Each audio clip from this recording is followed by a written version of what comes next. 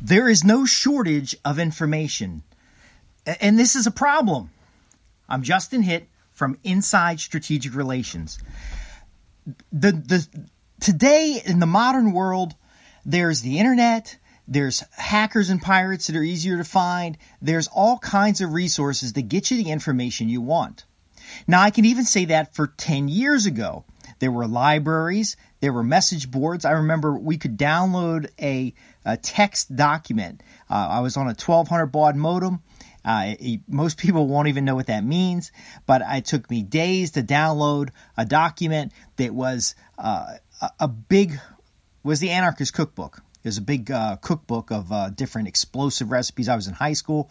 I thought that was cool. I started finding documents including research papers. I found documents about computer systems, and it took days to download them. But even before that, again, there was public libraries, there were universities. In high school, some friends of mine decided to go to the University of Maryland and pose as students to get student ID cards. We were able to get student ID cards, which then allowed us to go to the library and get a library card. Now listen carefully. I know you already think this, but I'm a bit of a nerd. And I always found the information that I needed to answer the problems or challenges that I had was readily available if I knew where to look. Now here's the challenge. Today, you could spend all day, every hour of the day, listening to podcasts, reading electronic books, downloading videos or audio about any topic you desire. From the obscure to the obvious, there's information available.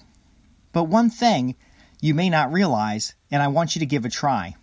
Is there a topic in which you know better than anybody else, in which you're an expert, a subject matter expert? Most high-income professionals and entrepreneurs are a subject matter expert in some topic. Choose the topic. Then go online and look for a specific piece of information. So you get the idea in your head of what you're looking for. You ask yourself a question. You search for that question. And then, to your surprise, all you find is garbage. You find speculation. You find so-called insights from novices. You don't ever find that one nugget of information, which is the answer to your original question.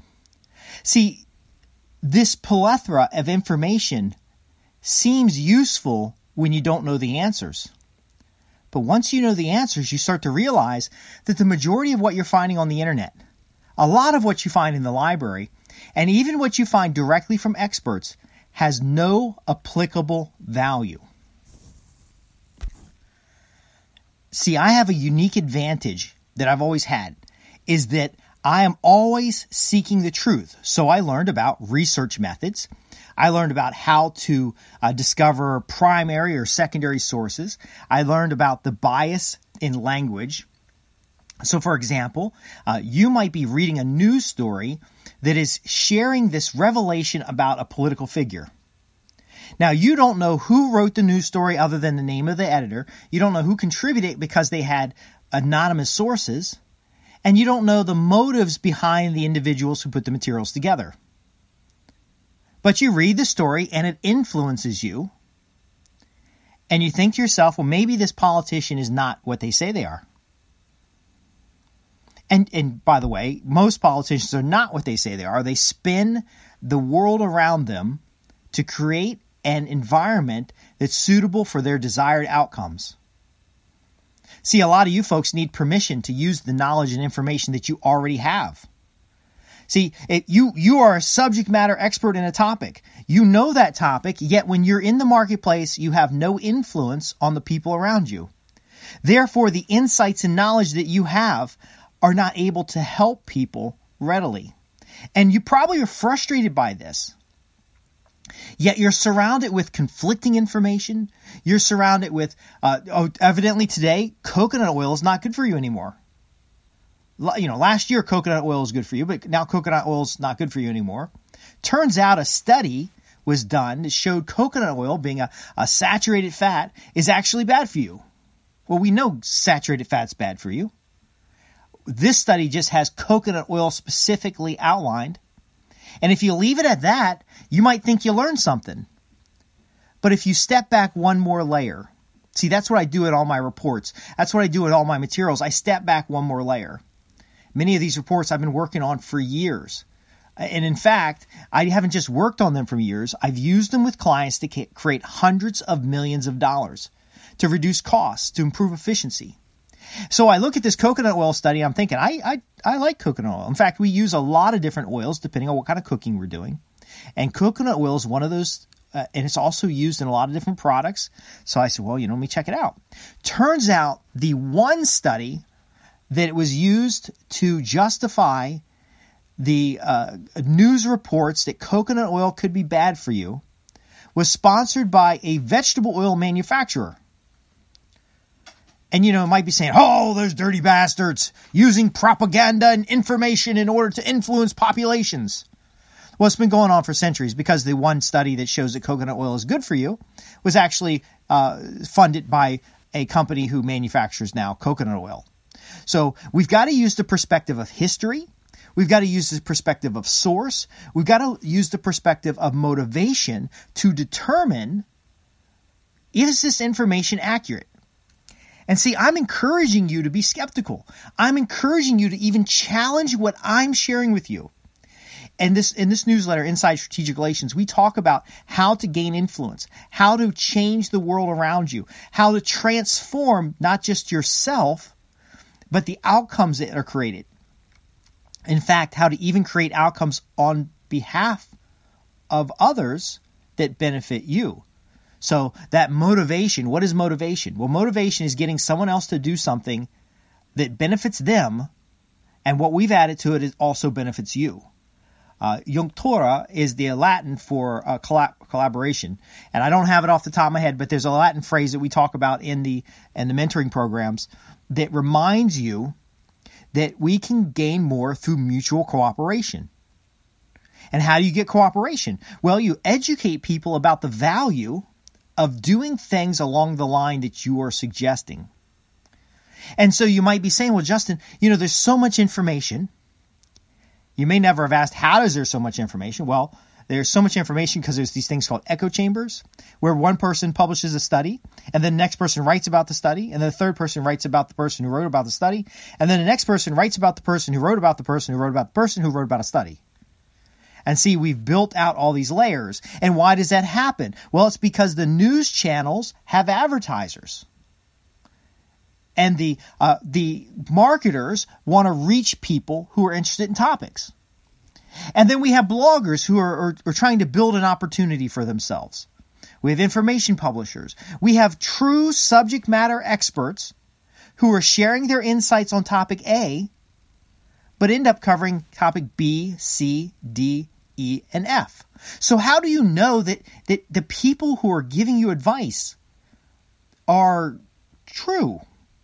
See, very often people swim in all this information that's available, and they spend hours on YouTube, and they watch 8 videos about doing something rather than just one video and getting started. They read the 4 books. And by the way, 80% of the books purchased are never read. And very often when individuals buy books, they buy 2 or 3 on the same topic. See, there's a lot of information swimming around us, but what is the information that is useful for reaching the outcomes? Now, my subject matter area is business development, transforming families, transforming businesses in order to be greater than what they are today and to generate the revenues and the outcomes that they desire. So if you know that the typical person who is going to read a book actually buys multiple books on the same topic, then you can look for, when you're doing a mailing list, the topics that people are interested in. So whatever it is that you offer, for example, if you're an electrical contractor and you offer generators. Now, people might not go out and buy buy books about generators, but they may buy books about alternative energy, solar, solar generators, such and such. If they have data centers, they might go out and get books about network topography, or they may be hiring network engineers. We used to go out, when I was selling fleet fuel, I would sell fleet cards to sites that had multiple offices but only one fuel pump. Now think about this. I'm looking for the business with multiple locations that has one underground tank where they're dispensing fuel for vehicles. So they wouldn't have the underground tank if they didn't have a large number of vehicles. And because they have multiple offices and only one fuel tank, they either have to bring all the vehicles back to one location to fuel them, or they're getting fuel from someplace else.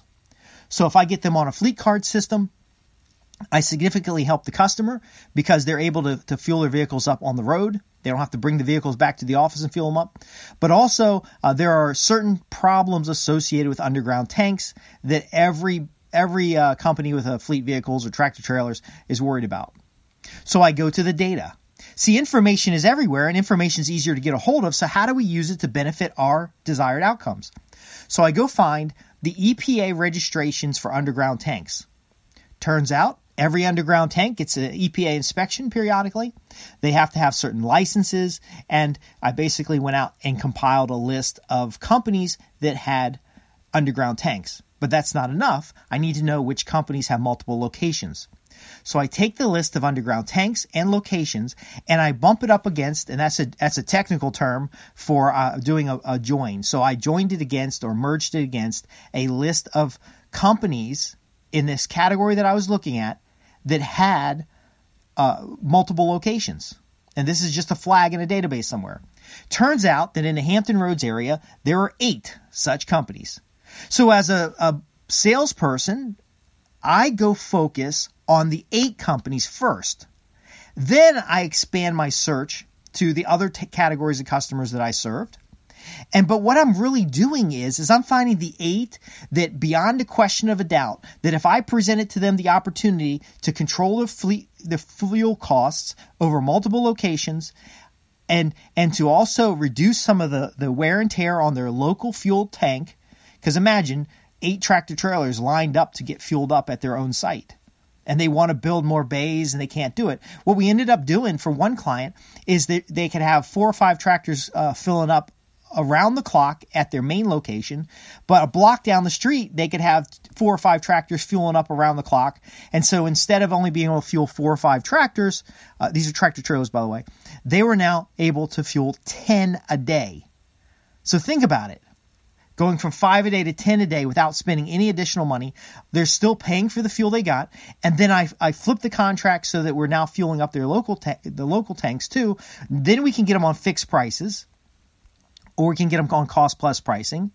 But I found the 8 customers in the region that beyond a shadow of a doubt, it was all a matter of saying, oh, by the way, were you aware of this? Now, I created information to help them. I sent them letters. I had a special report. I explained to them the benefits of this, because in a sales presentation, you may not have the time to communicate what's necessary for them to fully understand it. So let me wrap this all up here.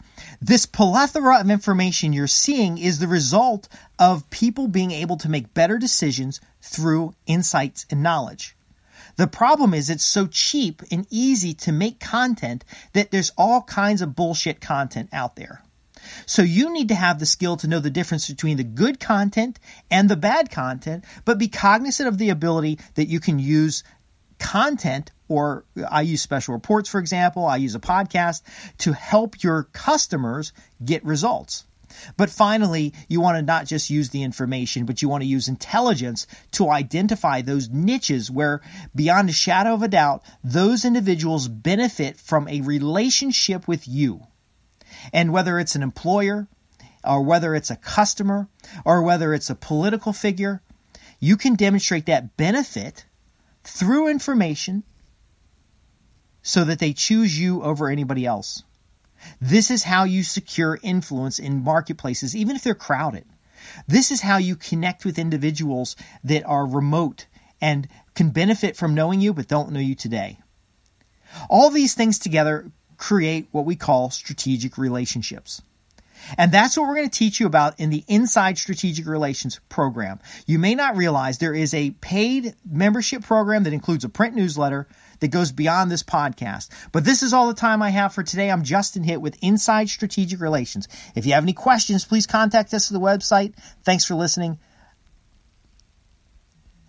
With Lucky Land Slots, you can get lucky just about anywhere. Dearly beloved, we are gathered here today to... Has anyone seen the bride and groom? Sorry, we're here. We were getting lucky in the limo and we lost track of time. No, Lucky Land Casino, with cash prizes that add up quicker than a guest registry. In that case, I pronounce you lucky. Play for free at LuckyLandSlots.com. Daily bonuses are waiting. No purchase necessary. Void where prohibited by law. 18+. Terms and conditions apply. See website for details.